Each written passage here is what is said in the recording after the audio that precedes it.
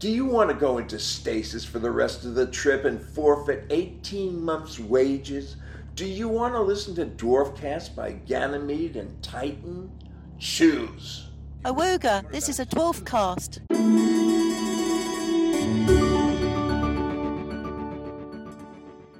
Hello, and welcome to the Dwarfcast Book Club, the series in which we reread, discuss and dissect the 4 Red Dwarf novels part by part. And today it's the turn of Backwards Part 4, nipple-sized pastry cutters, gonad electrocution kits and easy listening music. Or as all the cool kids are calling it, NSPC Geck and Elm.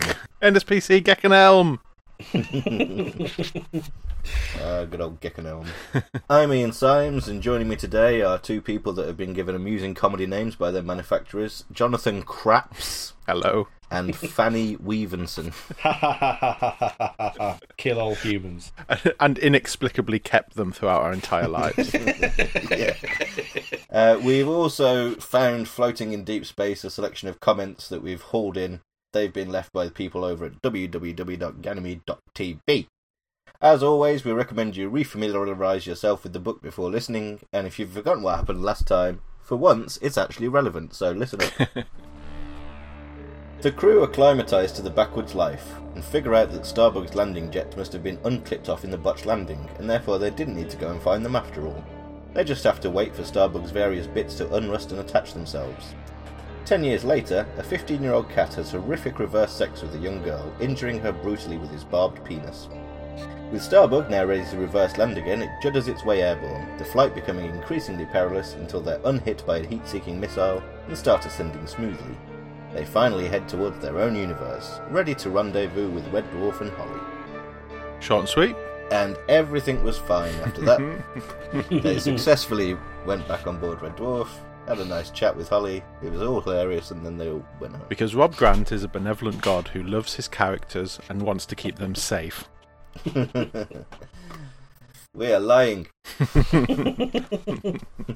It's gone terribly. So we start off back on Starbug, which is a little bit gunman all of a sudden. Yeah. But the chapter starts off with two of my favourite funny bits from this whole novel, and some classic moments, the kind of ones that could fit into any novel, such as Crichton keeping himself occupied by reading a book with 0.8 something words a day so that he doesn't run out. Yeah, and he must have been reading this for over the last 10 years on the Backwards World, right? He spent over 47 years ploughing through it. Yeah. So. I wonder if that means he started at the end and he's had to reconfigure once he was in the forward universe. Well, yeah.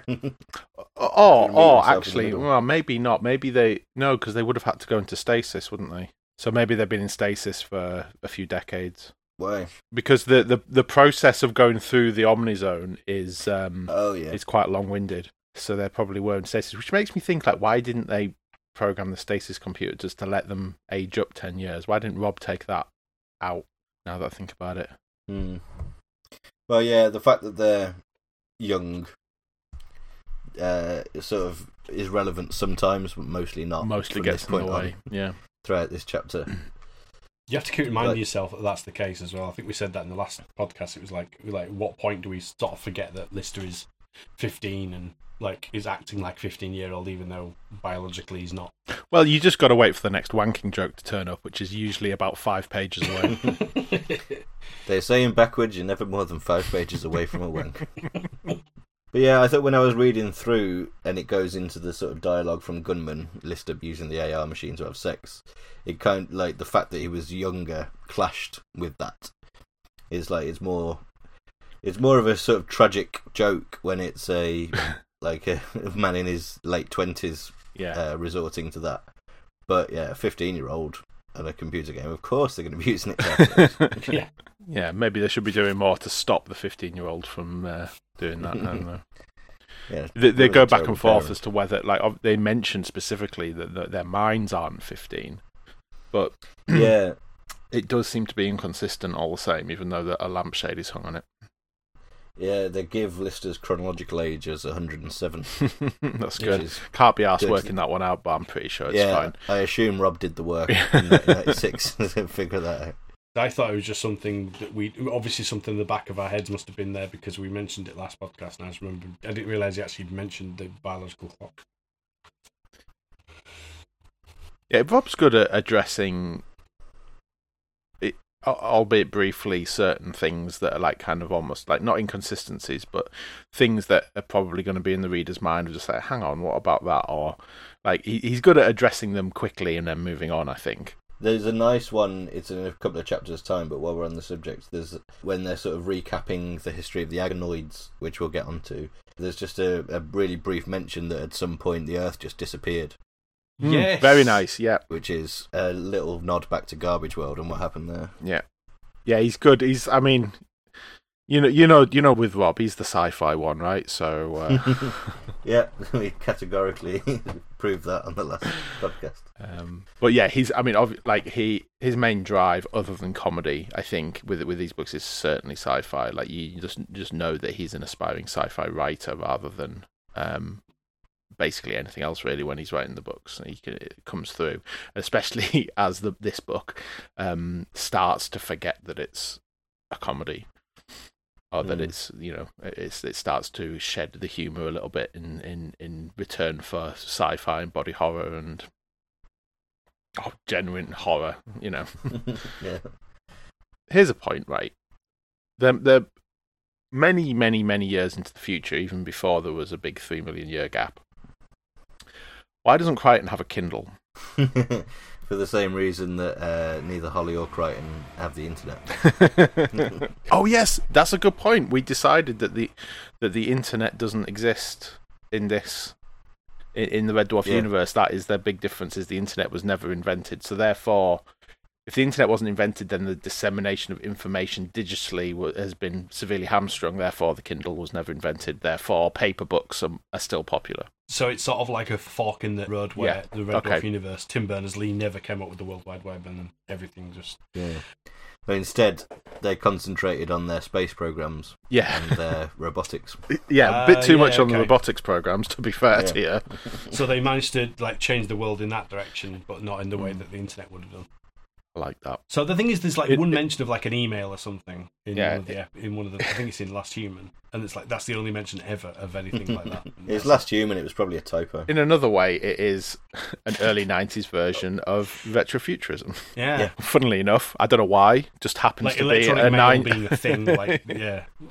Email was definitely starting to creep into public consciousness in mid '90s.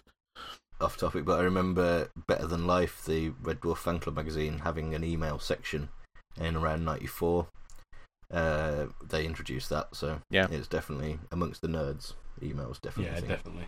The other excellent bit from the start of this chapter is Rimmer being bitter and twisted and sitting there just fuming over everything that's happened.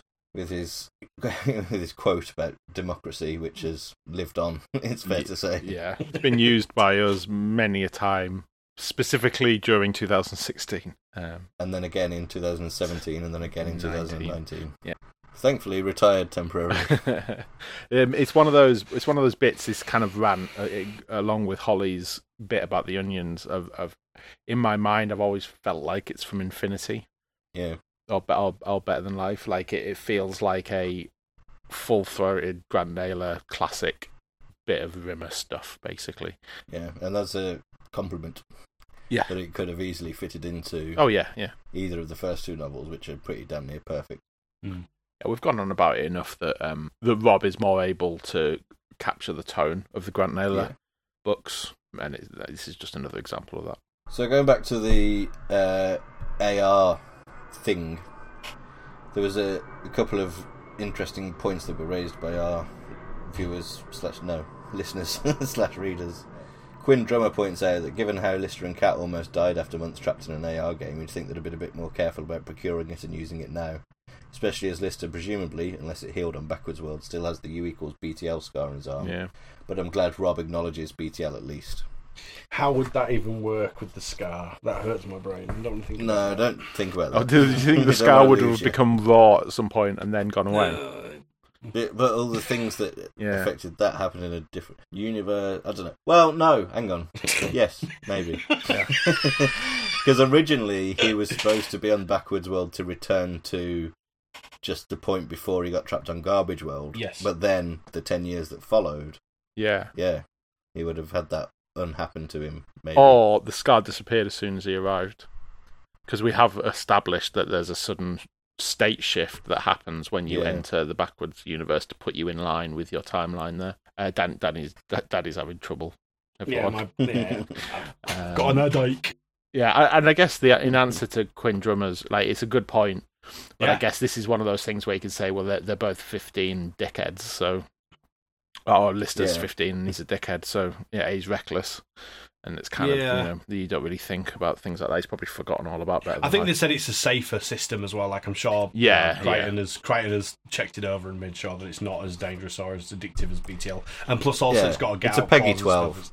Which is ironic considering it still uses probes in the brain. Yeah, that's the tricky thing, because I never imagined the Series 6 and 7 AR working in that way, electrodes inserted into the head. In the same way that Better Than Life. I thought that was the difference between an AR game and a total immersion game. Well, the Series 6 AR sets are directly influenced by the VR boom that was happening at the time. Yeah, and I can't remember the name of the headsets, but there was one in particular that actually got some traction. Virtuality, they were called. Virtuality, yeah. There's a kind of Virtual X or something was a big bulky headset that looks a lot like show notes. There'll be plenty of this in the show notes. And actually, currently at the moment, there is a fair amount of money, you can assume, being put into researching direct brain interfacing in VR. It's something that Valve Software are doing. And terrifyingly in conjunction with Elon Musk, from what I can gather. And Hideo Kojima's involved in some way as well. Again, I'll dig out some stories there. But lovely VR virtual horror that you can't get out of. Gabe Newell's turning into, like, I don't know if he's a billionaire yet. He's the Valve Software, head of Valve Software. I'm not sure if he's a billionaire yet, but he's kind of heading that way, and he's always kind of looking for the next big, weird thing to break into. And so direct brain interfacing is the current thing, which no one wants. Literally no one wants it. But there you go. I can see medical usage, but not possibly. Yeah, I don't want it with my entertainment though. I'm perfectly happy with a lot of your bog standard VR. Fucking hell! I'll stick with PSVR. Strap a screen to my face. That's about as immersive as I want to get. But anyway, the other sort of controversial element, it turns out, from this section where it goes into the gunman stuff, is a controversial comma that's placed in Lister's list of games that he plays, the sporting simulations like Zero G Kickboxing and Wimbledon. It has a comma after the Zero G, implying that Zero G and kickboxing are separate games. Yeah, saying Zero G is short for the football rather than it being a variant. Yeah. International Debris, I always heard it as Zero G Kickboxing in the series. Clem, me too. In fact, I'm pretty sure that's what Lister is saying. Yeah, everyone he heard even mimes kickboxing while he's saying Zero G. Yep. However... No shit. Oh, mate, what? Ready for debunking. I hold in my mortal hands a copy of Son of Soup, the script book that contains the script to Gunman of the Apocalypse. And in here, there is a comma after Zero G. Craig Charles, you fucking amateur. Yeah. What we can surmise from that is that it was supposed to be two separate items in a list, but in Craig's performance, they became one. Zero G. Well, it's better. Craig's performance is better because he mimes out the whole thing. Kind of like the idea of Zero G Kickboxing. Like, the idea of just being able to... I mean, one good roundhouse to the face and they go flying. Forever. That's it. You've got to wait for them to come back to each other before you get the next. Yeah. It's essentially whoever gets the first hit in is the one that wins, because the other one abandons the ring. It's interesting that Zero G and then Kickboxing, they're two separate games. That's crazy. Yeah. So it's like referring to use a current thing, FIFA rather than FIFA Football 2019 or whatever. Yeah. Pro Evo instead of Pro Evolution Soccer. It's not called Pro Evo anymore, Grandad. It's called eFootball. eFootball. It's football for Northerners. It's football for no one. No one will play eFootball. It's basically future Madden. Yeah, but that's interesting though, because Zero G football is an actual physical sport. What? In the Red Dwarf universe. because Jim Bexton Speed plays it. So it's not the analogy wouldn't be like calling it like FIFA or Madden or anything for like it being a video game. It would be he's playing 0G football, like the actual like it'd be like saying association kickboxing Wimbledon when it actually means association. Yeah, I don't know, maybe. Well, like rugby fans refer to either league or union. Oh, shorthand. Right. Yeah. So I guess playing union kickboxing Wimbledon. So in the Red Dwarf universe, if you say 0G, then people know that you mean 0G soccer. Yeah. 0G football rather, which is different to 0G soccer, which may or may not exist. Anyway, I'm glad we've got that cleared up. Yeah, that was clear as mud. Yeah, interesting that is technically half an ad lib from Craig. He took liberties. The other line there in that section is when he's defending himself about the ball girl. Speaking of taking liberties. Jailbait. She's not jailbait, she's 17. She's older than me. Which is, that's the bit that jarred with me, that all of a sudden, oh yeah. Yeah. He's just suddenly reminded us. Not older than you, you are 120 odd. Well, yeah. Without wanting to linger on this too much, there's another comment from International Debris. There's some awkward skirting around age and sex in this book. Regardless of their physical ages, Cat and Lister are definitely adults. Cat, who's probably late 30s after his 10 years in Backworld, having sex with a 16-year-old is questionable. And Lister describing the CG ball girl as older than me is, again, not actually true. It's a minefield, isn't it? It's awkward to even think about. I don't want to like when I read it, I didn't think about that too much. But yeah, physiologically, like that makes sense. But like again, we would have been reading this when we were younger than 17, and watching the TV series when we were younger than 17. So it's I read this when I was 15. Yeah. So you just I wasn't old enough to watch the episode when I first watched the episode. Yeah, it's 12. Later on in this chapter, Rimmer is switched to low power mode. It's a good idea. Again, it's weird how often the most recent TV Red Dwarf comes up as having parallels with the books, because like throughout this entire run of book club episodes, feels like we've said the Promised Land at least once per episode of an idea that was seeded back then that's also turned up. Obviously, with any Rob idea, it's just parallel thinking and they've got to the same thing in different ways. But yeah, here, being on low power mode makes Rimmer transparent. Rather than black and white and mono like it does in the Promised Land. Yeah, I do wonder as well, and we'll get to this a little bit later when we're talking about more striking similarities between Rob and Doug's solo ideas. But I do wonder whether there was a little bucket of ideas, or maybe a big bucket of ideas that Rob immediately used for Backwards, and that Doug is only just getting to, like that aren't owned by either of them, but just kind of existed before the split. I don't know. Bits that they were talking about amongst themselves when writing Series 5 and 6 and The Last Human. Yeah. I mean, the similarities between what happens later on and the movie that never happened, but in two different ways we know elements from the movie. But anyway, we'll get to that when we get to that. We'll get to that. Yeah. So it's interesting, the transparent thing, because there's that kind of that effect on Demons and Angels with Rimmer fading in and out when he's low on power before they go to the low ship. Or before they go to that ship, because his Rimmer kind of fading in and out. So yeah, it's kind of oscillating. What's the line about him? He can't sleep because he can see through his eyelids, and it seems like a design flaw. So the plot of this little section is that they found a mess of cables and wiring and bits of hard drive in space, and conclude that it's Holly, and so they go and recover it, and that's what sort of happens in the next chapter, which has some interesting things in. But I tend to agree with Pete Part 3, who says the spacewalk seems quite superfluous to me. I find all the stuff describing 15-year-old Lister as quite strange. I'm not sure what we should read into bits where he's made a certain choice specifically because he's going through puberty. Is that characterization? That's something that we kind of talked about last time round, of sort of being a teenager makes you do things that you don't want to do necessarily. Yeah. So Lister gets frustrated here because he doesn't mean to be a dick to Rimmer, but he can't help it. He's not able to control his brain because of all the hormones that are flying around it. So I actually quite liked that. Yeah, and it's properly addressing the situation, which again, Rob has his cake and eats it, because just in the last chapter, Lister was using his age as an excuse, his mental age as an excuse, whereas this is saying his mental age cannot be an excuse. But it's it's odd one. To me, the spacewalk thing it's sort of seeding the bravado that's going to happen with Ace later on.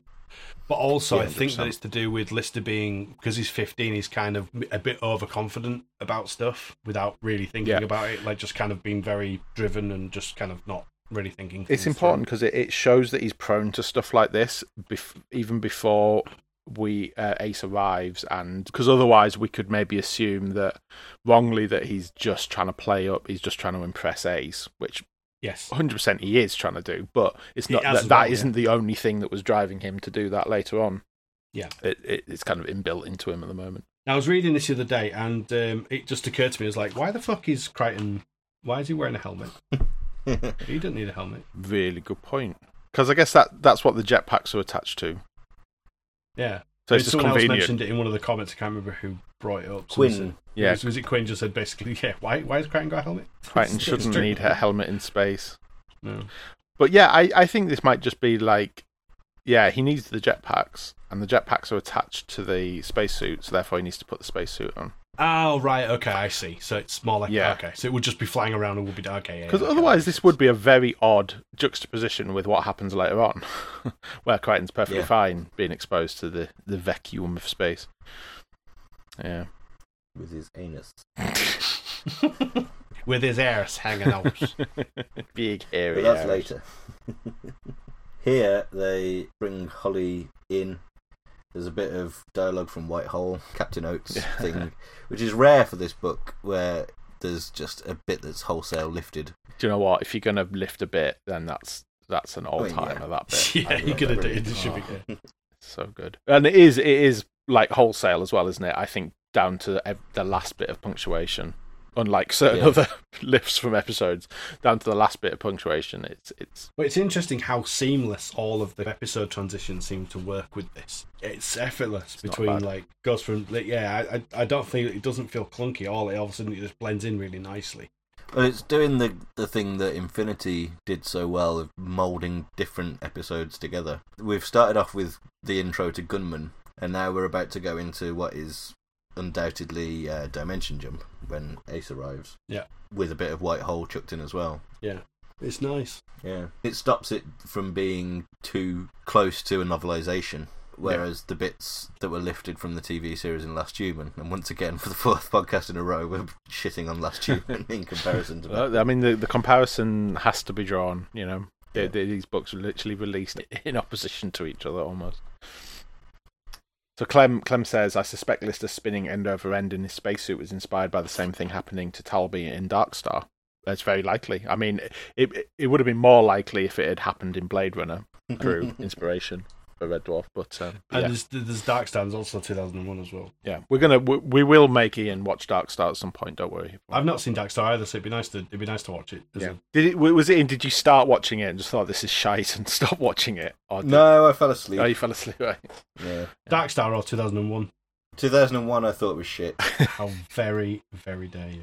Darkstar I was enjoying but fell asleep and tried again and again to watch it but kept falling asleep. And that was when I was 18, so now I fall asleep on the sofa most nights. For me, the film I have tried multiple times to get through and not, which is probably fair enough, it's Apocalypse Now, because that film is too long. Don't like that Marlon Brando anyway, too much acting. Yeah, they turn Holly back on. And the crowd go wild. The crowd absolutely lose their shit. Yeah, the whole of part 3 is just inaudible due to noise from the crowd. But it says tens of thousands of pixels whirled and whizzed around the screen and began settling into a shape. That's not many pixels for a big display unit. Because, for example, HD currently is 1920 by 1080 pixels, which is over 2 million pixels. Yeah. So Holly is really, really low res. He's gone for a retro aesthetic. Well, he's probably back how he's got his Series 1 look. Yeah. Wasn't there some pixelating and stuff going on in Whitehall that maybe this is what this is describing? I can't remember. Was there a pixelation reform? Yeah, there's a mention in the book when Holly gets his IQ back, his face explodes in 1,000 pixels and rearranges and all this kind of stuff. Well, in 96, 640 by 480 was the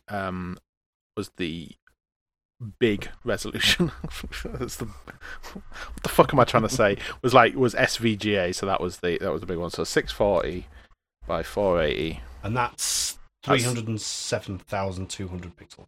Danny, you just used that you must have used a calculator. I did use a calculator. Okay, good. so that's 300,000 pixels. So yeah, still more than this. Yeah, much more. We're really getting onto the big issues here. Oh, absolutely. This is absolutely what we should be talking about. Well, that's what this podcast is for, is doing all the shit that other people don't think about. And even going into 1997, 640 by 480 was still the New Year's resolution. Yep. Not good. Terrible. And yeah, chapter 3, Holly dies forever. Oh yeah, just fucking absolutely no fanfare really either. But then I don't know, Holly's kind of permanently died. I'm trying to think, is there any point where we kind of assume Holly's just gone previously in the books? I don't think so. He's always kind of hanging about. We had that sideways flash to Holly earlier in the book to sort of re-establish, he's still there. He's still knocking about. And that was the same, when they were trapped in the game, we cut back to Holly. Obviously, in Better Than Life, he gets turned off and he's in peril, but he gets turned back on and everything's fine. Yeah. So. And I guess this death isn't it's a comic book death, because there's a very clear if they go back to this Red Dwarf towards the end of the book, everything's fine, and they go back to Red Dwarf, and everyone's alive. They could get Holly up and running again easily off page. They could just get the rest of the bits. Yeah. And it'll be the equivalent of Lister fixing Crichton. Yes, exactly. Yeah. So maybe it would reboot with Hattie Hayridge's face. It's in the fifth book. It's Holly resembled 1990s comedian Hattie Hayridge. Exactly. Yeah. Says, it's a short but sweet chapter, and I wish we could have had more of this in the book. It almost feels like a Lost Norman scene, and the interplay between the characters is spot on. It really works when you imagine the actors' performances. Yeah. Yeah, the back reference to onions is very good. I remember something about onions. Onions? I take it all back, maybe. And also, towards the end of this, it's not really made a lot of. I mean, you find out more about the direness of the situation in chapter 4. You have Crichton. The enormity of the situation hits him in a moment towards the end, where he says Crichton sits back in the chair, almost slumps back in the chair, because he just knows immediately that how long ago it was that he just knows that they're fucked, basically. Yeah, it's got the old classic ending the chapter on a cliffhanger thing from Rob. Holly just says one word: agonoids. Even though we don't really know what agonoids are just yet. The next chapter goes and gives the backstory, and it's using the same trick as the section in Infinity where they describe the cat evolution. Is written sort of as a quasi-religious text. A lot of short sentences that start with and humankind built agonoids in its own image. Yeah. So the agonoids then. Yeah. Everybody needs good agonoids. So this is the thing that obviously, simulants were already a thing by the time this book was written, right? Yeah. So, and simulants were never used. Are they used in the books? I can't remember. No. So why the name change? Yeah, because they are essentially simulants, right? They are, yeah. The description of them here of having sort of grey faces makes me think of the Nicholas Bull simulant. Yeah, exactly. From Justice, that kind of look. And there's a bit slightly later on where they recycle a bit of dialogue from Justice about simulants, which just makes me think, they're just rebadged simulants, basically. They've rebadged them, you fool. Thank you. Which is, it's fair enough. But then, it is a weird one, because there is no rhyme or reason to just rename simulants unless they are specifically looking to do something different. Are they too similar to replicants? Is that? I don't know. Maybe it was a name thing, yeah. I don't know. Yeah. Seems weird, because simulants work perfectly fine, and it's agonoids. I suppose the idea of agonoids are maybe no, because who is it that mentions that the simulants were built for a war that never took place? That's Gunman again, isn't it? That's Gunman.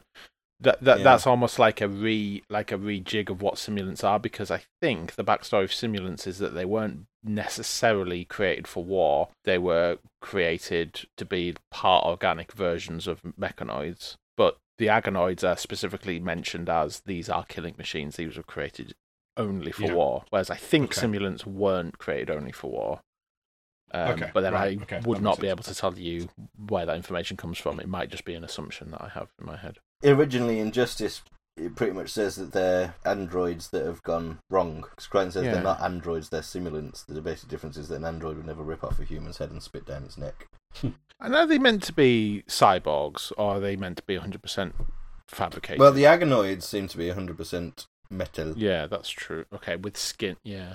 Because they can get spare parts from each other and etc. It's basically Terminator. Imagine just wrapped in a sort of organic skin. Dave says, based on the descriptions here and their assimilation of each other's body parts, I basically imagine the Agonoids as looking like the Borg from Star Trek. Yeah. I wonder if that was an influence on Rob. Insert, I was about to call my lawyer joke here. And again, look at Nicholas Ball, and you can see that as well. You can see that where that, where you can get that idea from. And I do love I really love the cannibalization aspect of the Agonoids. It just adds so much kind of unique character to them. Well, they're just built to survive, aren't they? So they just by hook or by crook, and they'll just. But it's the same flaw that human beings have. Like I said, and Agonoids are created in the human being's big flaw is humanity eating itself, basically, and wars, and they are the Agonoids. It's almost magnified 100-fold of just constantly cannibalizing each other and taking parts and reducing their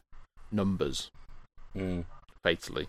Warberdog says they're just scarier simulants, really, or Terminators. But the Red Dwarf universe doesn't need to be pared down to simplistic categories. There'll be lots of similar things. Yeah, true. And I think, we can say that they're similar to simulants, and perhaps the reason why Rob changed it to having a different name and being a separate race was just because he wanted to clear the decks and define their backstory and their characteristics. Yeah, okay. Without confusing matters. Agonoids can be simulants. Like, simulant could be a superset, and so essentially droids are kind of there are categories of droids, and there's mechanoids, there's simulants, there's Agonoids, there's Homo sapienoids. There's other ones now. There's what are the new ones? The Expanoids. They're a thing. Expanoids and what was the Dominator and lads? Oh, were they Homo sapienoids in the beginning?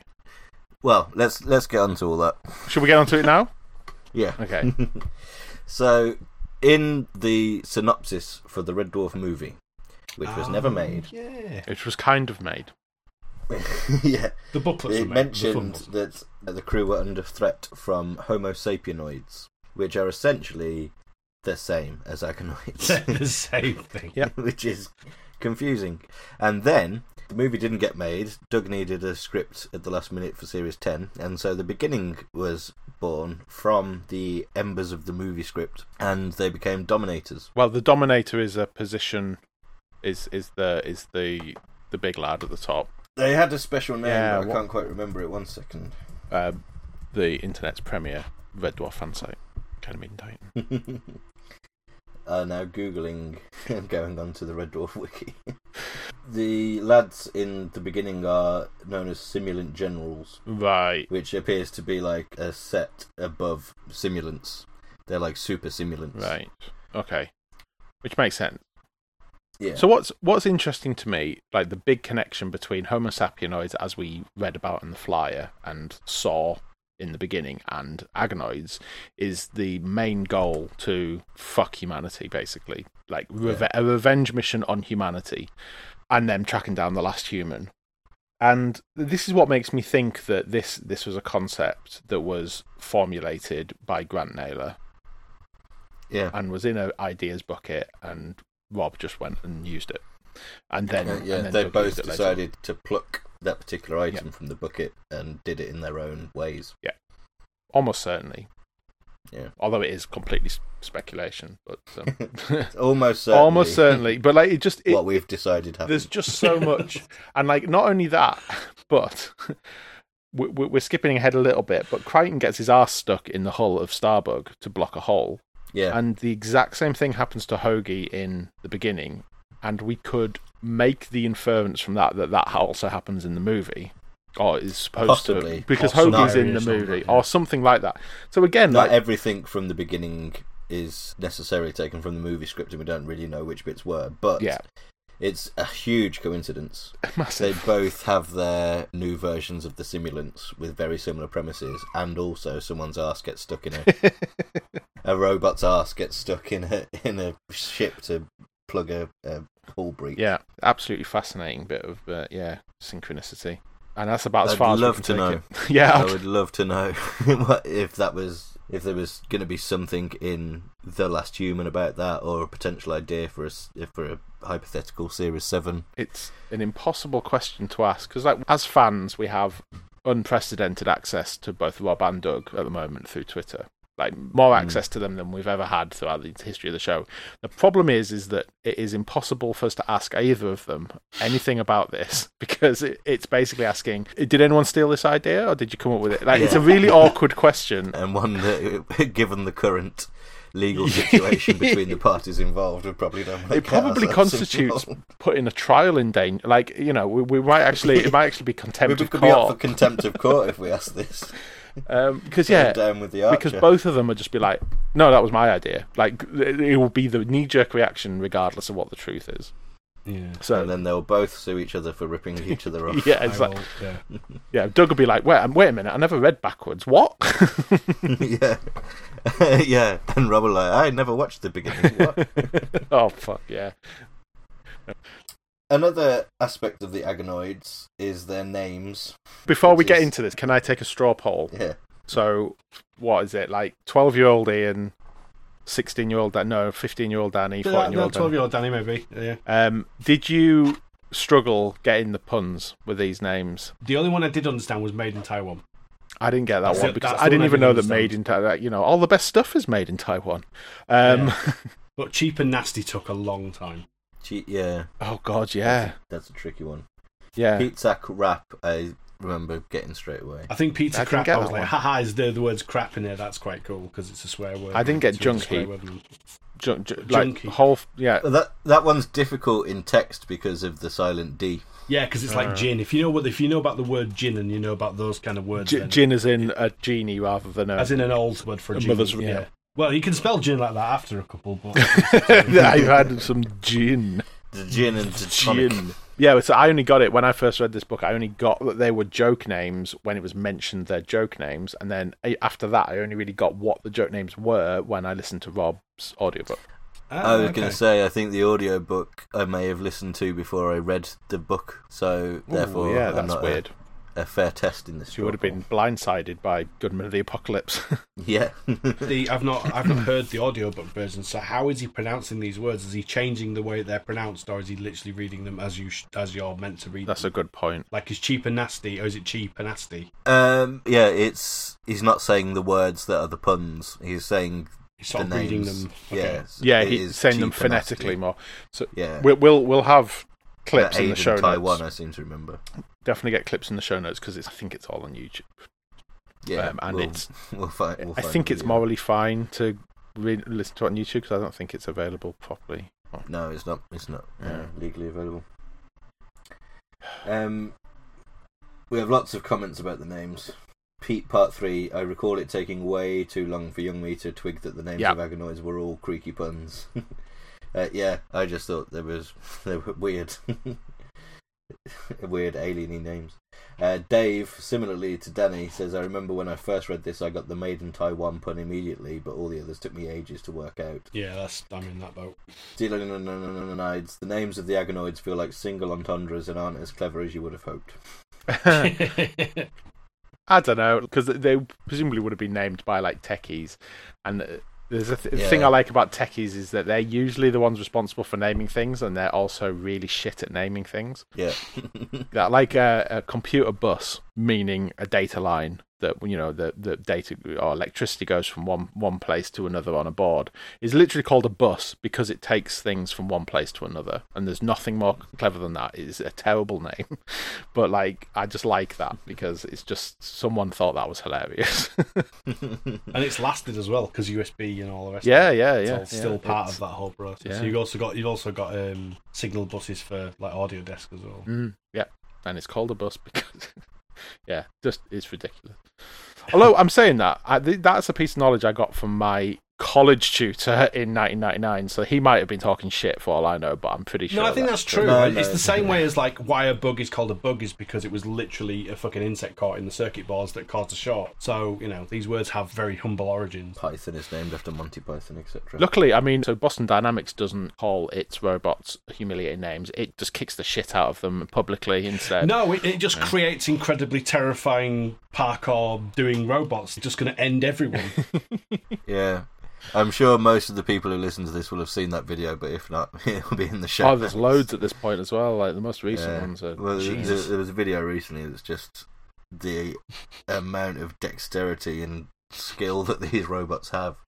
I remember when Asimov could run across a stage and his feet barely touched the floor. I'd be like, oh my god, he's running. And this robot is running across the floor. It's both its feet are off the ground at the same time. That's incredible. And now these fuckers are doing backflips. It's just insane, I distinctly remember it was one of the first Big Dog videos. It was possibly the second one, and he was just walking along going, zzz, zzz, zzz, and someone came along and just kicked him in the side, and it did the correcting, like crossing over its legs. And when I first saw that, I got this feeling that I've never had before, this chill. Yeah. Of I just think like, what that is, like uncanny valley chill. Do you know what it looks like? Two people carrying something, carrying a box, and imagine pushing the box, and then it's like those two people are kind of. But it also has that kind of insect quality to it as well, which I think is really kind of looks like a big spider with its big chunky legs. It sounds like a box there's something of bees. about that. And it sounds, and I mean, like I was very aware about how fucking quiet these Boston Dynamic robots are now. They are. You can't even hear them coming anymore. So they're going to kill you silently now. So that's going to be good. I mean, that's what they'll be used for, right? They're going to. They'll be the ground troops in the next Afghanistan ground war. Like, not even joking. Anyway, Merry Christmas. Because that's when this is going to get released. By the time it's edited all this shit out. Well, Clem makes the point that presumably the Agonoids predate humankind abandoning war in favour of sport. And therefore they also predate Gelfs. It's part of the process, though, isn't it? Because they're removing themselves from the equation and putting it onto the Agonoids. Yeah. It's always war by proxy, isn't it? That's the thing. So the Agonoid war was maybe the last war. It was so bad, so awful that that's when they decided to go towards the Gelfs. Do it by a sport instead. Yeah, that's how war works. That's how the First World War worked. It was so big. Yeah, and then there was never any wars again after that. And there was that little football match that they were trying out with. They were trying that out as a way to see whether they could settle the differences. It was just a pilot scheme one Christmas, but it never took off. The fact that it might have been the first war that the entire world fought together against almost an external threat. I'm pretty sure Rob would have thought about this, actually, would have thought about this timeline. Because he's shown that he's got it well. Yeah, this is the section where they talk about the Earth disappeared one day. Yeah. So he's definitely attempting to have a thread that runs through at least the novel universe where he makes sure that it all ties up. Yeah, that the Earth history. There is a history. Yeah.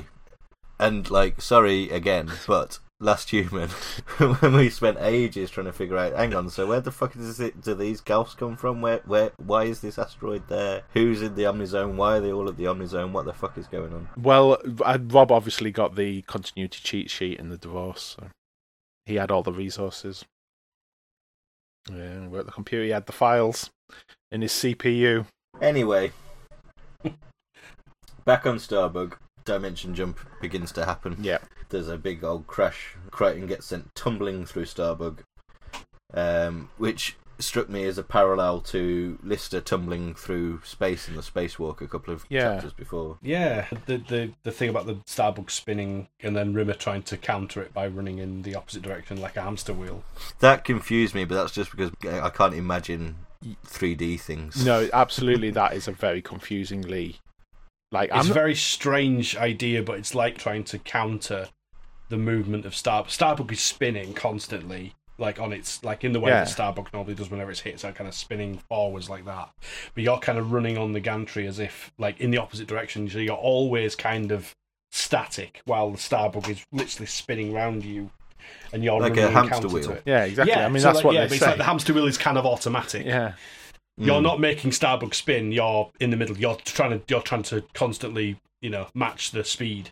So he's trying to get Crichton to match the speed of that in order to keep, so they can concentrate on what they're doing, because otherwise everything is... What's the thing about Crichton's trying to grab hold of the gyroscope? I've realised I'm not really sure what a gyroscope is. What was that, so you don't know what a gyroscope is? I'm not 100%. A gyroscope is normally something that holds balance, and it's usually done by it spinning. Like, there's like a little a toy you can get that's like a little it's like a spinning top, and then you put a piece of string through it and you throw the string out, and it holds its own balance, and it works off rotational motion to hold things steady. It's how, why the Earth stays constant. And and there's something wrong with the gyroscope in Starbug. Like, and if they can get the gyroscope to stabilise, then Starbug will stop spinning.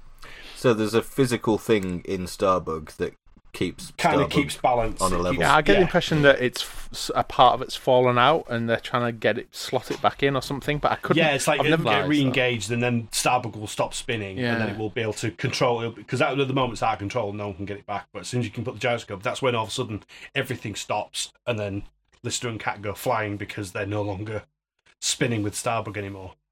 Yeah. Everything stops, and it's like you just get thrown at whatever speed Starbug was travelling at. Yeah, and that's why everyone gets fucked up so badly. There's a really good video about what would happen if the Earth stopped spinning immediately. And it's horrific. But it's a very interesting thought experiment. Notes in the show notes. Big show notes today. Yeah, it's a good one. So the Earth is spinning at something like 20,000 miles an hour. So if the Earth just stopped spinning, everything would just go that way, 20,000 miles an hour. In all of the directions it can whiz. Yeah. Your mileage may vary. Your miles per hour may vary. So yeah, it's a bit of a confusing bit of action, but basically Starbug spinning, Crichton and Rimmer can kind of deal with it. They try and stop it, but doing so, Lister and Cat get thrown, and Lister gets knocked out. Cat breaks his leg. Yeah. Dimension jump. And then, Ace is already... That's what caused it, because Ace was the reason. And then, same as Dimension Jump, but it's implied to be a bit more fatal here. Because it's like, with the other one, like Ace actually crashes into the ship itself, whereas with the other one, it's like that he went too close and they crashed into a planet. He does hit them, doesn't he? He glances off them, doesn't he? He glances them in Dimension Jump and they go spinning down onto a planet, but it's like, what Ace says when he boards is that he materialised too close. So I don't picture that as glancing off in the same way as the TV series. I picture that as like a shockwave type thing is what's taken them out. Ah, okay, a reality shock. That's quite cool. Yeah. But yes, this is all chapters that kind of run into each other, so we'll sort of rattle through. This is where Crichton's arse gets dragged into the hull breach. Arse over elbow. And there's some brilliant Rimmer stuff looking for a voice-activated ore scoop. And... as Clem points out, reminiscent of him obsessing over the start button in Better Than Life. And it's that thing that we talked about of he's so angry that this ore scoop isn't voice operated that the fact that there would be no point in there being a voice activated ore scoop is irrelevant. Yeah. He's just angry that they didn't do it anyway. And again, International Debris says, I wonder if Doug got the Hoagie idea from the beginning, from Crichton's arse here. He got it from Crichton's buttski. Crichton really fucking loses it here when he's shouting at Rimmer and gets really, like he overrides his niceness chip and just yeah, it's weird. It feels very out of character for Crichton. Yeah, definitely. Stillian Night says Crichton is generally funnier when he's forced to act calm, even when in extreme danger, and I 100% agree with that. Yeah, although the fact that what he comes up with is like in the moment, Rimmer's not even mad at him. He just understands why he's so pissed off. Yeah, it tells us a lot about Rimmer. The fact that his reaction to Crichton doing that is just, yep, fair enough. But it is a bit odd coming from Crichton. You encephalopathetic donkey gonad. I mean, I think Stillian Eyes also said it feels like Rob's love of this sort of line that Melty felt he had to cram into the book. Yeah. And I agree. Yeah. It's like you want to get it in there somewhere. If you came up with that kind of a sentence. Rather than Crichton's voice. But I'm happy it's in there, put it that way. Yeah. It's a very, very good insult. So then old Ace comes aboard. Nicely timed, I think, because you're almost forgetting about Ace at this point. Because you've just had a lot thrown at you about the Agonoids and Holly and the various problems that the crew have got. And we've had a whole part on Backwards World since yeah, Ace is almost like you haven't forgotten about him, but he's at the back of your mind. It's one of those things where, as a fan, you'd know that he was coming because you'd recognise that this was Dimension Jump. Yeah, you've had the intro to Dimension Jump. If there's some hypothetical people somewhere in the world that read the Red Dwarf novels without having seen the TV series, then I think they could be surprised. They exist. I don't know, because there's also the slight red herring that it's not the Agonoids, because you could believe that it could be them. Yes, yeah. Boarding the ship, because it says like a big metal boot clomping down the stairs, and it's like you could easily think it's one of them boarding the ship. Have I read this book before? I can't remember what I thought when I read that, but I was very mindful of the fact that the Agonoids have only just been mentioned there, and then as seeding. Yeah, that's fair enough. You probably are supposed to think it's Agonoids. Yeah. Ace seems to have superhuman strength, because he can, he moves. He's got one arm that's completely out of commission, as per the TV series, but he's able to move these massive girders and stuff with just one arm. And Crichton says that, any human with two arms would struggle to even shift that. But he seems to have some sort of superpowers. There are accounts of people, like parents, who have lifted cars off of kids in crises and stuff, so adrenaline can make you do stuff. You regret it later because your body then fucking recovers, but at the time your adrenaline's pumping and you can do all sorts. So yeah, I can believe that. Fair enough. What is less easy to shake off for me is that while I was reading this particular chapter, I realised that Ace talks like Russell Brand. He's stolen his whole aesthetic from Ace Rimmer. That makes so much sense. Well, old Chamburger, looks like you've got yourself in a bit of a pickle jar and screwed the lid down tight, and no mistake.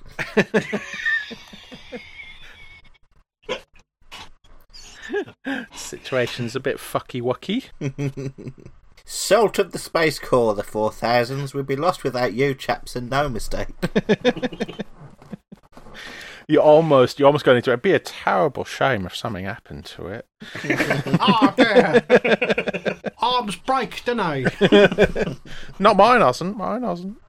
But yeah, I enjoy getting more of Crichton's confusion about who this other Arnold Rimmer is, because you can see it in Robert's acting in Dimension Jump, but there's very little script that's dedicated to it. He just kind of accepts that there's this other Rimmer who's appeared all of a sudden, but I like being in Crichton's head and him trying to figure out what it is. Yeah, and then kind of how quickly he kind of accepts it as normal.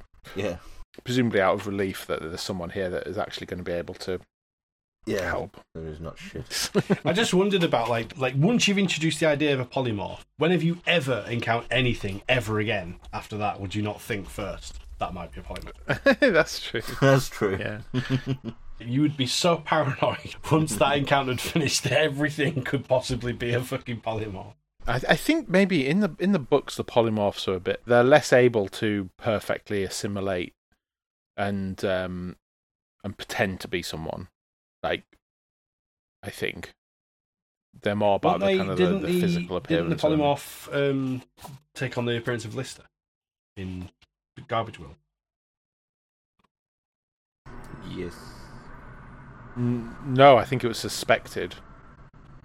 No, because the other Lister is saying, like, he was at the other end of the communications thing, and the other Lister, the older Lister, came in and turned it off. Oh right, yeah. But it was very like limited in how much the polymorph could like socially pretend, to be Lister, I think. Oh, I see what you mean. Right, okay, it can do it by it's more of a physical thing. But nothing, Okay. The social engineering side is harder. I see. Correct. Yes. 10 points to Caps. A few discussion topics on Ace. Interstellar Debris. How did being held back a year at school make Ace handsome? How did it change the texture of his hair? Oh, mate, there's a chaos theory question, isn't it? Well, I can buy his hair being different because he takes more care of his appearance. He uses more products. Yeah. Then, like, having that sort of wiry hair is something that is fixable. Sometimes hair can completely transform if you just let it grow a little bit. It becomes a completely different type of hair that has, like, so he lets his hair grow, whereas Rimmer keeps his hair really short. And as soon as you give it a bit of length, it could, you could have all sorts of. He takes better care of it. Yeah. And I think a lot of the stuff about him being more handsome and not having the flared nostrils and stuff like that, I think a lot of that is posture and attitude and the way he carries himself. I think so. I think it's more the fact that Rimmer's so tense and stressed that it kind of shows on his face a lot. And with Ace, he's a lot more, well, outwardly at least, he looks a lot more relaxed, a lot more able and capable. And again, like I said, it's all down to sort of appearance and impression as well. Like, two people can look the same, but the way they talk to you will give you a different impression of them, even if they look identical. There's also the possibility that Ace has had some plastic surgery, cosmetic surgery. Possibly. Could have been some accidents that required him to have some work done or something like that, Or just because he cares, he puts more effort into his outward appearance than Arnold does. Yeah. Also, Rimmer does mention that he was taught how to pick his nose with his thumbs, and that might have accounted for his flared nostrils. In junior A. I totally missed that fucking line. So that's why his nostrils are big. Yeah. I don't remember that. Where the hell's that line? I missed that. It's just as he's going up to see Ace as Ace is operating on the cat. It's not in this chapter, I don't think. The language that Ace uses is sort of at its most ridiculous. Like we obviously we had more than a glimpse of it in the previous Ace only part, but here is completely out of control. Yeah. A very, very good summary from Warbo Dog. Chumburger, sausage, pickles, porridge, mashed potato, fruit loaf, and even a sprout. Have your breakfast already.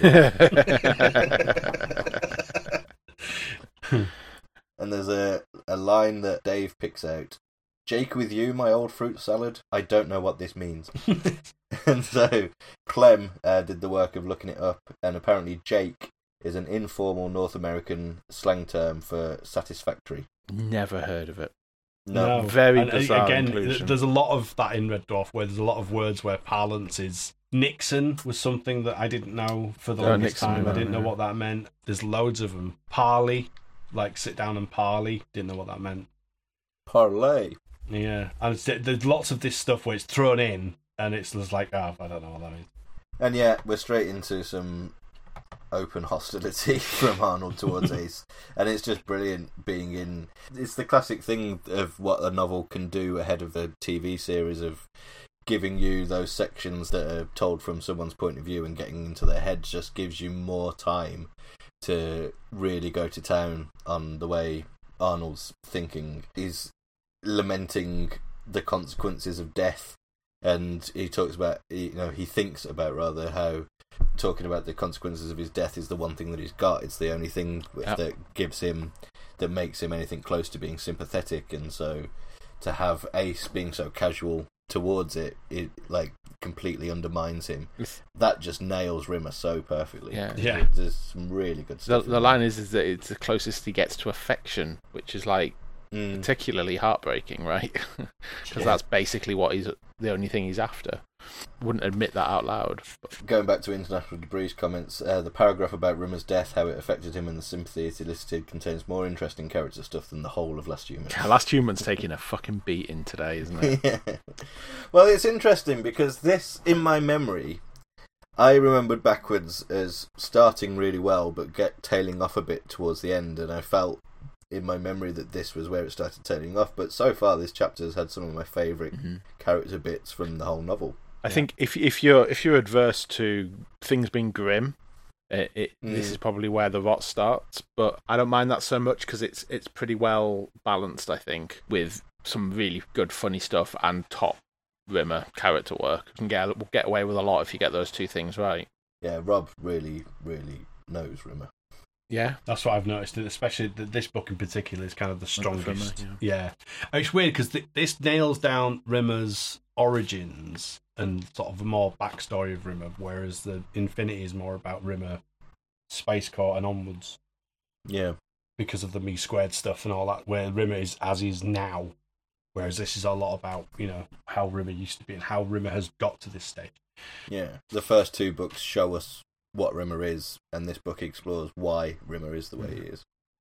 Taking it right back and sort of going under the bonnet of Rimmer. Yeah, it's really good. Which is an analogy I'm sure Chris Barry would approve of. There's many fans that would love to go under the bonnet of Rimmer. I have no idea what that means.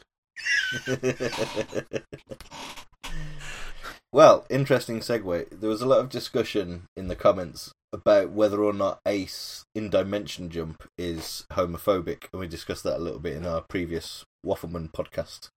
But there's a bit here that clearly shows that he's not, where he invites Rimmer to bend him over the console desk and spank him senseless.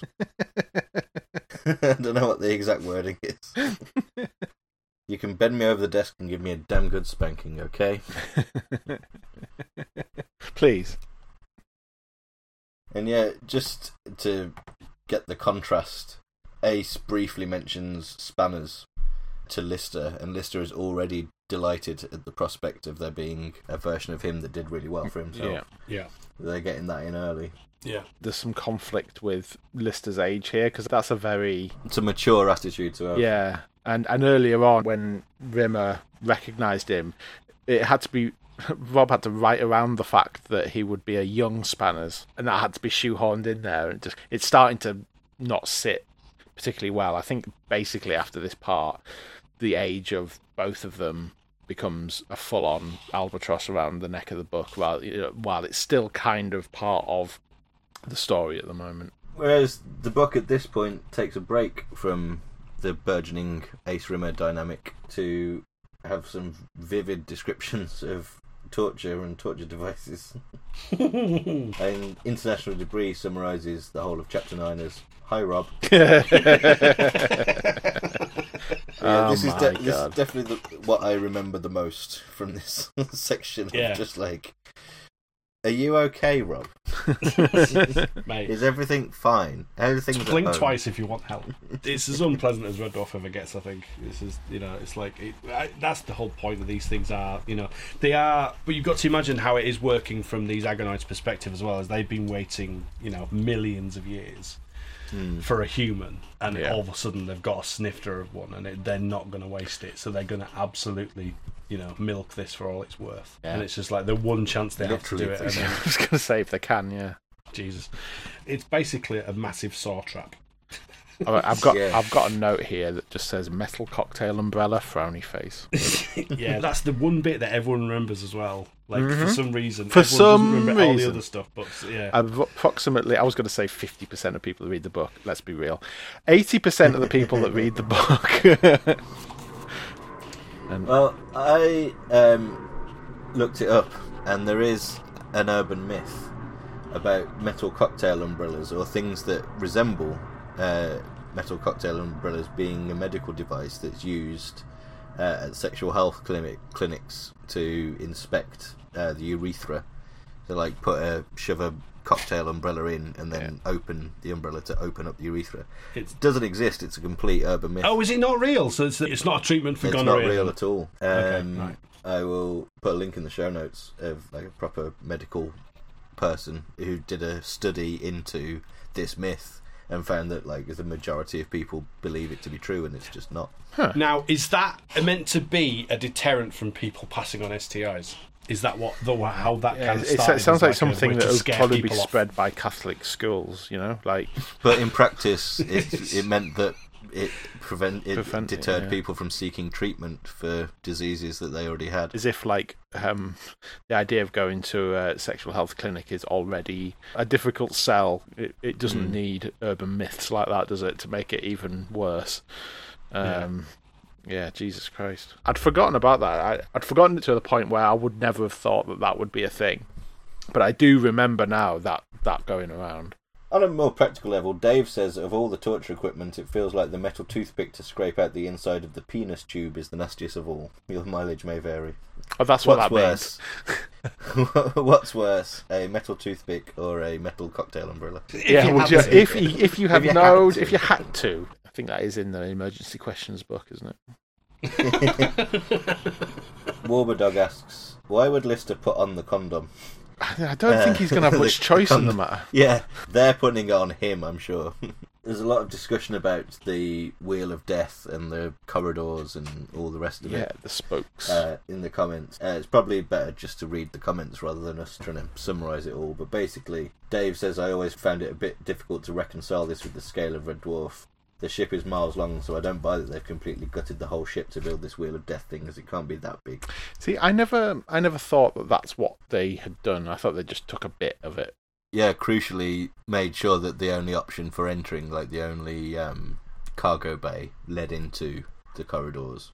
And to skip ahead a little bit, it's clear later on that Jung Keep, the Agonoid that designed all this, it was always dual purpose. He gathered all the Agonoids into the centre and then made them go through the corridors of death. Yeah. So it's possibly the whole thing was a double bluff on his part, that it was never intended for the crew to go through the corridors and end up in the hub. Yeah. Yes. It was all just a lure to get the whole Agonoid population together for him to fuck them over. Yeah, it's like it was the whole grand master plan he's had since the beginning. But we'll come back to that, because that is a later chapter. I'll be honest with you though, because the Wheel of Death though, the whole design of it, I'll just mention this, it does put in mind of me like Robot Wars. Oh yeah. Or Games Master, whichever aesthetic you want to pick. Everyone desperately trying to think of a Craig Charles rhyming couplet. You can imagine that this entire thing would have been shot in Sudbury Pump House. Do you know what? Yeah, it would make for a good special, to be honest. Yeah. It never will, but it would. Like it's very arresting kind of idea. I love the idea of the Agonoids, and the actual kind of threat that they pose is very definite. Mm. So meanwhile, back on Starbug, a plan is hatched that they can somehow use Ace's technology to get home. But where is home? Well, I read that, and it was like it's one of the many cliffhangers. Warbadog says finally a positive cliffhanger. It's all coming together, but it's a bit of a false one, because that doesn't actually go anywhere as far as I remember. But maybe I'm wrong. Maybe it will come to a conclusion in the final part. What, using the wildfire drive to get home? Yeah. It does kind of come back. It kind of comes back, but not in this way that they're planning to. No, yeah, because they're looking to kind of get back to. It's almost like Earth to being. We could probably not be that. We probably don't need to be that coy about the end of the book, because everyone's probably so fucking sick of waiting for us that they've read to the end anyway. But yeah, the kind of red herring of Earth being home. Yeah. Yeah, I guess that's what that's there for. Yeah. Initially they plan to use the wildfire drive to get home, by which they mean Earth 3 million years ago. Yeah. But in the end, they do use the wildfire drive, but in a different way and with a different end result. Which I think it's ironic that they started on Earth 3 million years ago in this book. That's true. Just the wrong 3 million years. Yeah, the wrong Earth. Just to briefly address something that crops up in this chapter, Arnold at one point describes Ace as having puffy hair, and Warbadog in the comments, that's puffy as in the formerly popular slang term, isn't it? Glad it wasn't in the series. Yeah, that's exactly what I thought. Same. In fact, I referenced this. That's a shame. A bit earlier on in this episode. But yeah, I thought that it was a homophobic slur, and I thought, that's a shame. It's a shame that that's in there. However, having Googled it, the spelling P-O-U-F rather than P-O-O-F saves it. Poof-y with a U is a woman's hairstyle popular in the 1700s, characterised by high-rolled puffs, according to thefreedictionary.com. There's a couple of comments as well about the conversations that happen between Rimmer and Lister about their other selves. And Clem points out that, hey, I am that Lister is a line that arguably works better coming from a 15-year-old Lister. Yeah. Than it does in the episode. That arrogance of youth. Whereas Warbadog points out, it doesn't work quite as well in the novels, as it's unlikely that Lister could justify feeling jealous for Spanners when he's already spent 40 years growing young with Kochanski and also lowering twin boys. But yeah, he's done that but then lost them. Yeah. It doesn't compare to having it all happen in the right direction and growing old and seeing your children grow up. Then again, he probably has a fair optimism that something's going to happen that he can experience all that again. Yeah. So the right way round. Yeah. International Debris points out some good quotes from R. Rimmer, taking the piss out of, which kind of shows that Rob is very aware of how over the top he's going with that. So my old toilet cover, my old sick bucket, I'd forgotten about Rimmer's own versions of these. Superb. because he's perfectly acerbic about it as well. Like he's like unflinching. He like, and again, somebody mentioned that Quinn had a really good thing saying all of Rimmer's lines like this mocking Ace are brilliant, and it just shows there they are the same person with the same wit, but Rimmer's nasty about it, whereas Ace uses it charmingly, and that's a really good point. It is basically, it says a lot about Rimmer and how he is. He is quick, he is witty, but it's how he uses it that makes the difference. It's like, Rimmer is now resentful and uses it to kind of, to hurt, whereas Ace uses it to help and to lift people. And it is interesting to have that same character having the same mentality but apply it in different... Two sides of the same coin. Yeah. I need to get the definition of that phrase, I think. We're heading towards the end of the chapter now, folks. Don't worry. We flip back to Red Dwarf and the Agonoid, and basically Maiden Taiwan is a fucking idiot. Isn't he? He falls for John Keep's trap of the apocalypse virus, setting that up for later on as well. Chekhov's apocalypse virus, as International Debris points out. Czech apocalypse. And what it does is it makes Maiden and yet another character in the novels. We're in their head for chunks of it, and then they die. Yeah, like Saunders and McIntyre in the very opening of the first book. But not Billy Bob Joe, but Billy Bob. Billy Bob Thornton. Billy Bob Thornton. Hallybop comic. The Hallybop comic, yeah, he doesn't die, but yeah, again, he's like... Billy Joe Epstein. That's Billy Joe. Fucking Billy Bob Thornton. Billy Joe Armstrong. Billie Jean King. So yeah, thinking about, like, because I actually... It's a bit tropey, it's maybe a bit obvious, but I do really like... is it John Keep? Yeah, John Keep's plan here. It's quite a satisfying rise to power that he initiates here. Yeah. It's kind of fun, and again, it just kind of builds on probably the Agonoid's strongest character trait for me, which is this self-destructive, or like this cannibalization that they do. And presumably, John Keep's plan was have this conversation with as many of the higher powered Agonoids as possible and just wait for one of them to come along and take the bait. So maybe he'd had a few failures. So it's quite a robust plan as well. Like, there would be lots of opportunities for him to find his mark. He's smart enough to have identified Maiden Taiwan's physical strength, but also his psychological deficiencies. Yeah. He knows that he's the perfect target. Dumb as rocks.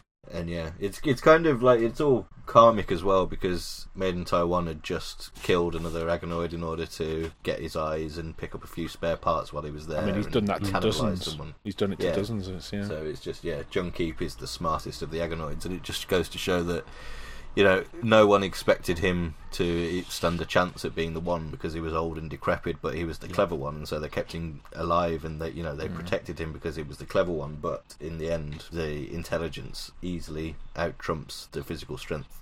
And again, that's... Especially if you're a creature that can steal other people's physical strength. That's the fact that there was literally one clever one just shows how fucked up this policy of killing each other really is, because they must have realised just before they killed the last intelligent Agonoid, oh shit, better keep this one. A prelude to like the rise of the geek that would happen starting in the late 90s, like nerds will inherit the earth sort of stuff. So John Keep is Bill Gates. Yeah. And now he is tracking our every movement. With a virus. Zong. Certificate of proof. Vaccination ID. We might as well stick with the Agonoids, because we're nearly at the end and the book flips between the two settings. But just finish that bit off. We then are suddenly introduced to Pizza Crap. Yeah. And he sort of replaces Maiden in that we're in his head at the start of the chapter. Yeah. And so that kind of tells us what's going to happen, right? Because we've just had Maiden Taiwan is kind of a red herring, and then all of a sudden, meet this other Agonoid. Yeah, it suffers a bit. Like, we needed to be introduced to Maiden in order for his death to have an impact, and that works. Yeah. We also need to be introduced to Pizza, and it's just like maybe Rob needed one more chapter to make this a bit more seamless. Because as it turns out, in my mind, Pizza is just the same as Maiden Taiwan.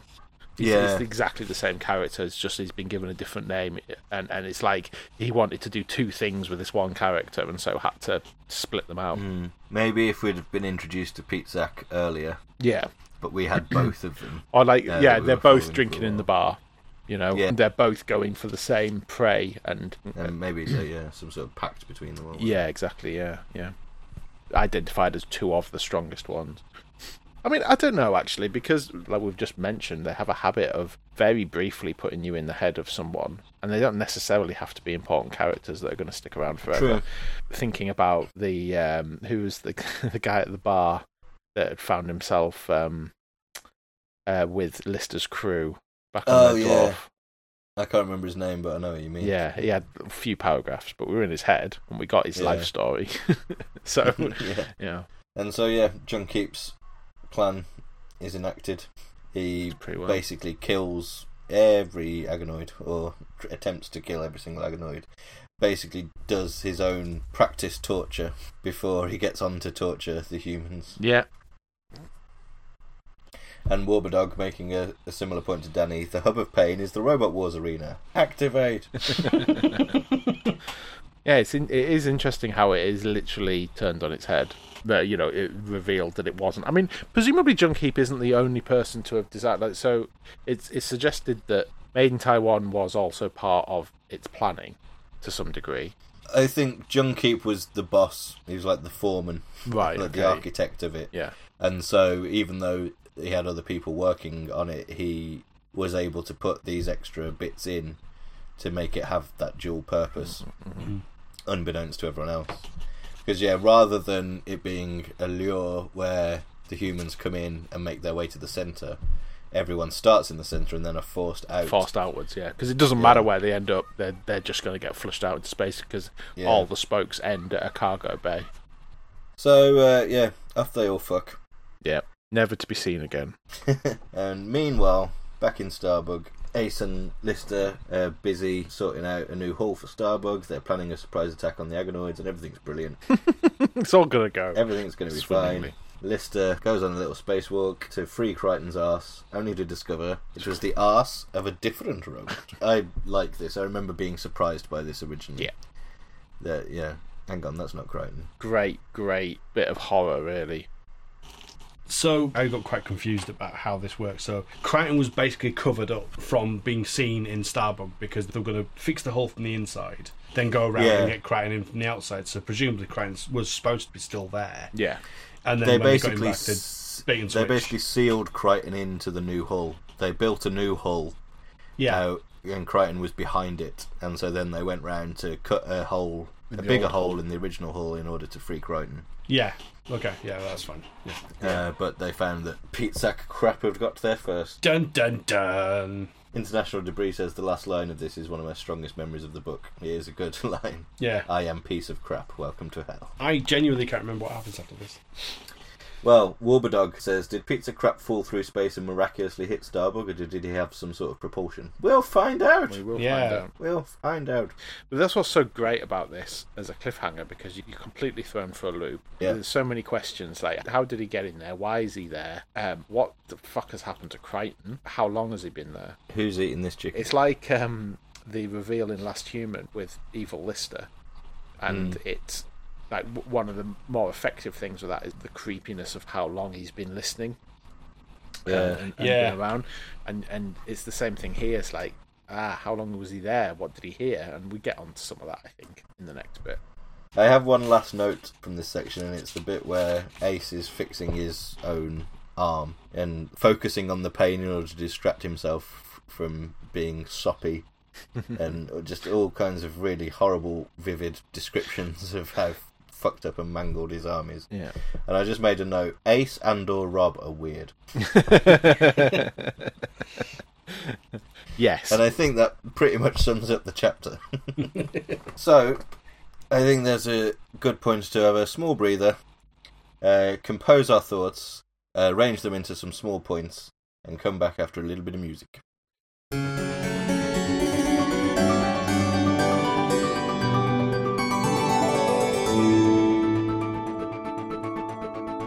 Right, let's whap our small points out on the table. And I will start with something that occurred to me right at the very start of this section. Crichton's propensity for guilt is a hardware issue. Yeah, yes. I thought this would pay off. Yeah, it said he had long suspected, correctly, that the circuits controlling his guilt responses had somehow got themselves cross-wired. Yeah, I don't think that's like a constant problem. I think that's like it's gotten worse. Like something has made that situation much worse than it normally is. Yeah, we've heard a lot about Crichton's emotional state and his list of things that he didn't want to think about, and virtually most chapters so far, most sub-chapters end with Crichton realising something and feeling guilty about it. And that's the way information is conveyed in this novel about what's happening, what fate belies the crew. Is how Crichton is scared by it. I've got to mention this line though, because it says he experienced a pang of guilt that would have been strong enough to turn a human being into a Roman Catholic. I just thought that was a good line. I'm assuming Rob had a Catholic education. Very possibly. Yeah, There's a couple of interesting things to discuss regarding the prose in this part. Pete Part 3 points out a line in Chapter 4, "It wouldn't surprise you or me, but it did surprise them." Is this the first time in any of these novels that both the omniscient author has been characterised and the reader has been addressed? I'm struggling to think of any other examples where the narration has been quite this chatty. That leapt out at me as well when I was reading. It wouldn't surprise you or me. Who is me? Yeah. The narrator is talking to us directly. The narrator is now a character.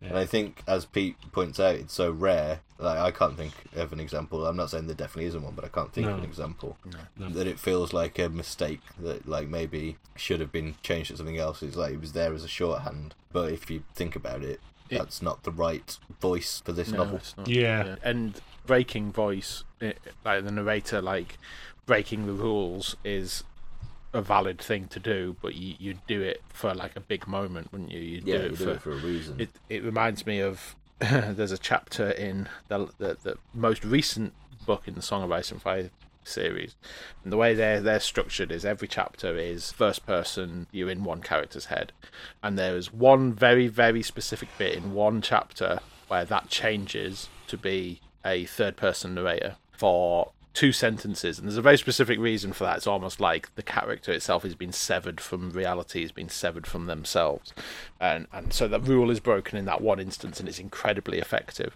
because it's been such a a set rule for all the rest of the chapters. But in this case, you're right, it just kind of feels like it's been chucked in there. And another interesting thing is that when we're in Ace's head, the narrator talks like Ace too. Yes. As Clem points out, Ace says things like "Bob's your mother's brother" and calls Red Dwarf the Small Rouge one. And then the prose starts doing the same thing. The effluent stuck in the ventilator, etc. It's really good. Assimilating. Yes. Yeah, it's very strong personality. When we're in a character's head, we sympathise with them and get everything from their point of view. So, like, it just implies that Ace's internal monologue is this horrible florid language as well. It's like he's not putting it on, that's how he thinks. Yeah, sounds like a disease. The voice in his head. So I've got a point here. This is kind of more from the very beginning of the book when we're talking about Rimmer being on emergency power and stuff like that I'm old enough to remember when the books were telling us that the amount of power needed for a hologram was like astronomical. Like it's something like every second the amount of power needed to power a hologram could power a city for 7 years. It was something ridiculous like that. Yeah, which doesn't really fit much with this kind of survival low on power situation where he still needs to exist, obviously, because he's a character. Yeah, Holly can only sustain 1 hologram. It's like in order to get 2 holograms like in Me Squared, you've got to power down unnecessary systems on Red Dwarf, which is a ridiculous amount of power required. It's almost like we needed. This is why we needed Legion in the TV series, because not only is the hard light an upgrade, it almost feels like a good excuse for making Rimmer be more efficient and more portable, which is what is required for that series. But the books don't have that moment. Or it's like an LED light versus a normal light bulb. Yeah, like incredibly energy efficient. Yeah. It produces a mighty light, you might say. I was just about to say, again, we've got a Promised Land equivalent, because the Diamond Light drive had such a devastating, took up such a huge amount of power that it completely wiped out Rimmer's battery and he had to be on mains. So, yeah. Like exponentially so as well. It's like It's like, what would have powered him for the rest of his life would took like 4 seconds to run out. Maybe Rob never left the writing partnership and he's just been like in secret. He's been a silent ghostwriter the entire time. The whole time. It's all a big ruse. Yeah. I wish. Yep. All the big ruse one. I believe we have an acronym watch. Oh yeah, we do. Yeah. Initialism watch. Oh, ew. But yeah, it was the Synaptic Transmission Enhancer, and that got shortened down to STE within seconds. And I was just like, it was just again, but at least it was a technological thing that I've never heard of before. Do you know there's some STEs where they stick a cocktail umbrella up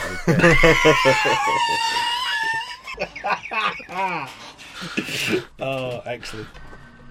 Mention of the Synaptic Transmission Enhancer brings us on to my last small point, which is a roundup of things that are mentioned in both this and the TV series, but slightly differently. So, a synaptic enhancer, without the T, was used to cure Lister's amnesia in Sirens, but here it brings him round from unconsciousness. Perhaps a little synaptic enhancer will do the trick. I don't know if it's a real thing or not, a synaptic enhancer. Sounds sci-fi. Yeah. It's like, it sounds like a good umbrella term. Yeah, a synaptic enhancer would probably be like caffeine or taurine or something. Like that would class as that. Yeah, something that fires up your synapses. Yeah. We also have mention of buggering to death with the wet end of a of a dismembered arm. Which is a more Rob Grant version of the beat you to death with the wet end line. Yeah, it feels like he was maybe edited on that one for the TV version, and he's just like, finally using the censored tape. Yeah. And perhaps the most controversial political moment in any Red Dwarf ever is that the Chinese worry balls seem to have been renamed Tibetan worry balls. Oh wow. Saying a lot about the autonomy of that region. Yeah. That's interesting. And that's after the series was made, right? Yeah. It was Rimmerworld. Yeah, this is the last thing that Rob did before Body Snatcher. Yeah. Into the gloop. Do we have any more small points? Dave mentioned It's Dying Time. The role of Jung Heek will be played by Gordon Kennedy. Which I can completely agree. I think that if Gordon Kennedy was ever to come back to Red Dwarf, he should totally play an Aganoid. I think it'd be great. Yeah, that's on that topic as well. Warberdog says that getting back into the Gunman references made me imagine Jung Heek as Dennis Lill Simulant and Maiden as the Justice one. Yeah, I can picture Dennis Lill playing Jung Heek. Well, our small points now spent and expired. Let's open up our small passages to the world. And unusually, 2 of the 3 come from the very first part. Just like we did say in the discussion that it's a very strong opening part to the segment. It is. So, Danny, yours is the first of these early segments to be segmented. It is, and it literally, once I literally started reading and about 3 pages in went, oh, I've just found my passage, this is great, I'm after this. Okay, yeah, so basically, it's the bit when Crichton is reading the Big Iron at sunup. Perhaps Crichton would have found less to criticise in the book if he had spent less time reading it, but it was the only remaining book available to him, and so he had to ration the time allotted to it. To date, he's spent a little over 47 years ploughing through it. His calculations permitted him to read only 0.829178 words a day, and every time he came across an A or an I, he was compelled to adjust downwards for the next word the following day. He was prepared to accept this method of reading was perhaps not the best one for enjoying the flow of the novel, but he doubted it would be much more fulfilling at twice or even 3 times the rate. He sat back in the chair, found his bookmark, and scanned down the page. Yesterday's 8/10 of a word had been cacked, followed by a small portion of the letter U, which was a bit disappointing, since Crichton guessed the entire word was going to be cactus, spoiling some 20% of today's adventure. His eyes flitted to the correct point and sighed with displeasure. Unpredictability was not high on Mr. Rattler's list of talents. Worse still, the subsequent word comprised of only 2 letters, so Crichton was only able to read 75% of the first vertical line of the letter U. He snapped the worn paperback closed and, as was his wont, spent several minutes trying to derive some philosophical insight from his day's reading. As usual, nothing came. Big Iron was in a fistfight in the desert with a bunch of desperados. Bless that day. The desperado and the portion of Ode, reading bliss, was about to force a Mexican cactus somewhere. Up somewhere, probably.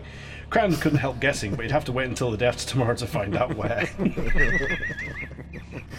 So good. And again, that's another reference from another episode, which is the talking about shoving an agave cactus up at places where custom men dare to probe. Yeah.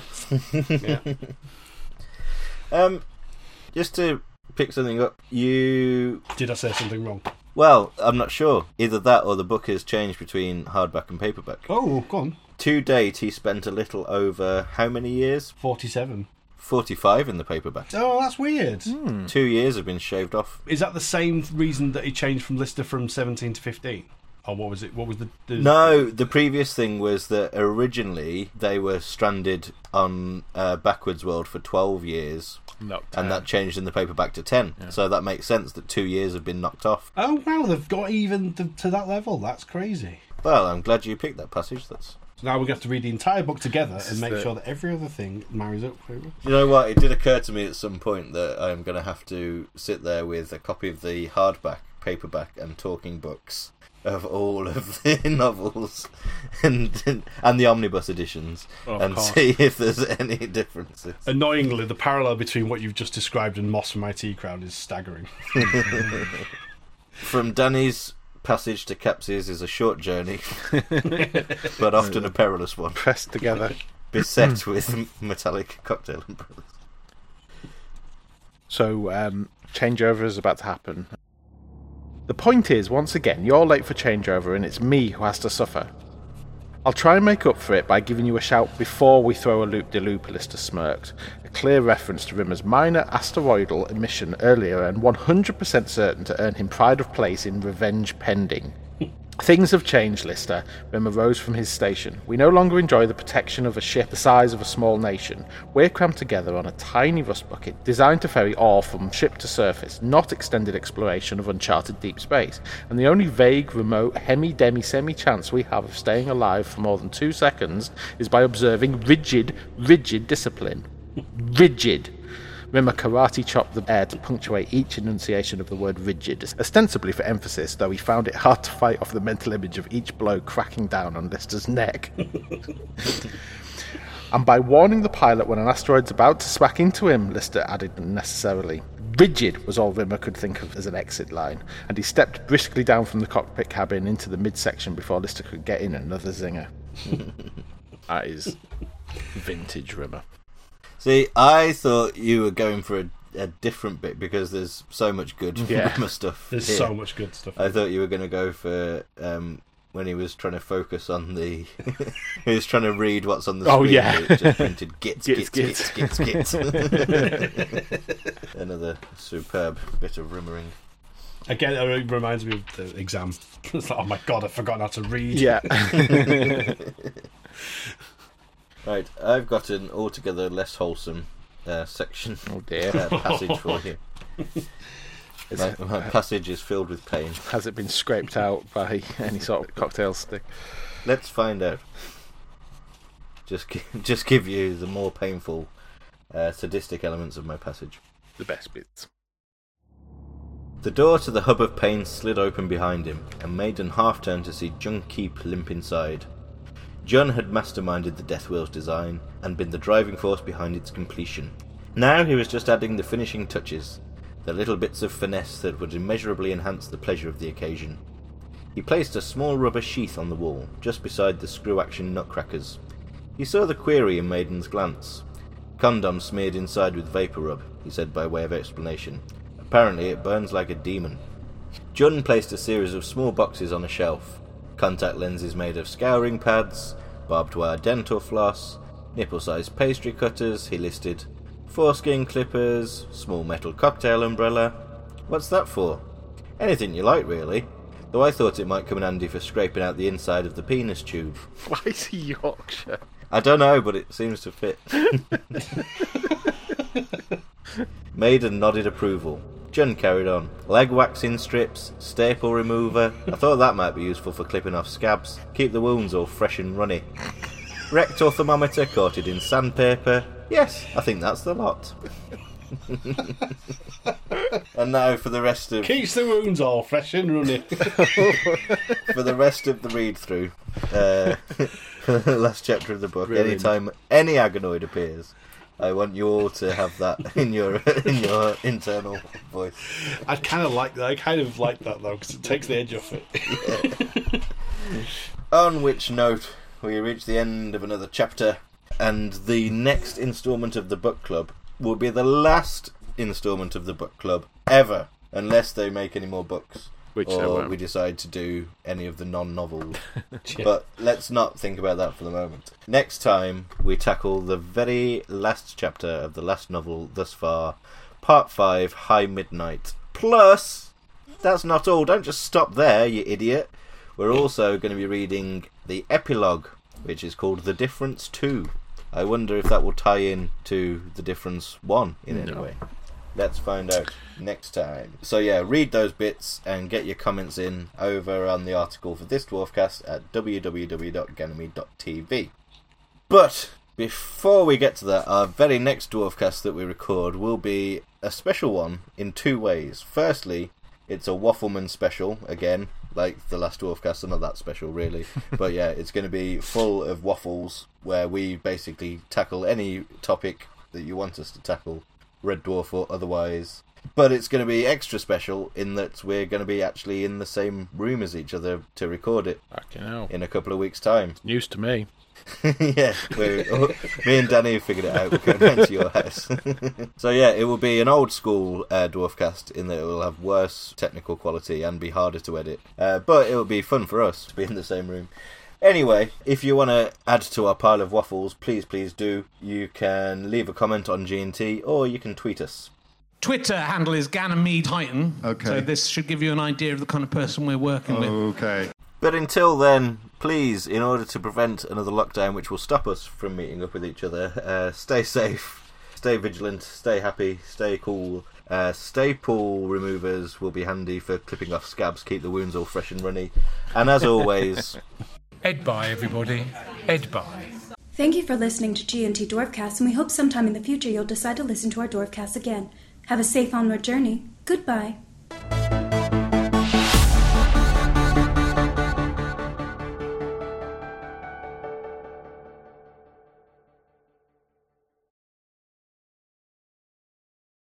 I mean, the comparison has to be drawn, you know. These books are literally released as comparisons to each other, like in opposition to each other almost. Dick Emery is not yet born, so such comparison may not be drawn. Arnold at one point describes Ace as having puffy hair, and Warbadog in the comments, that's puffy as in the formula That's puffy as in the formula. Ooh, wow! Come on, Warbadog. Come on, man, get your fucking.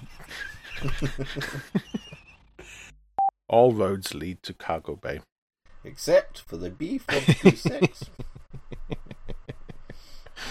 Played for God. In the 90s, if you were going to say someone has poofy hair and you want it to be a slur, it would be P-O-O-F. Do you know what? Having looked it up in a dictionary, a poof, P-O-U-F, was a woman's hairstyle popular in the 1700s, characterised by high-rolled puffs. Sorry, I thought you said popularised by...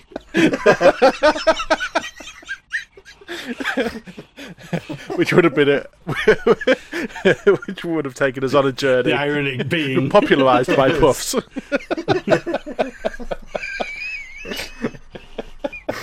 And then we have to delete that whole conversation. Well, no, because it's mentioned in the comments. I think it's worth addressing. I think it's worth addressing, but we can just put it to bed really quickly. We'll just put it to bed really quickly. We'll just say, so we thought that, but in the pre-show... Okay, where's the comment? Yeah, do that. 2 seconds. Arsicles.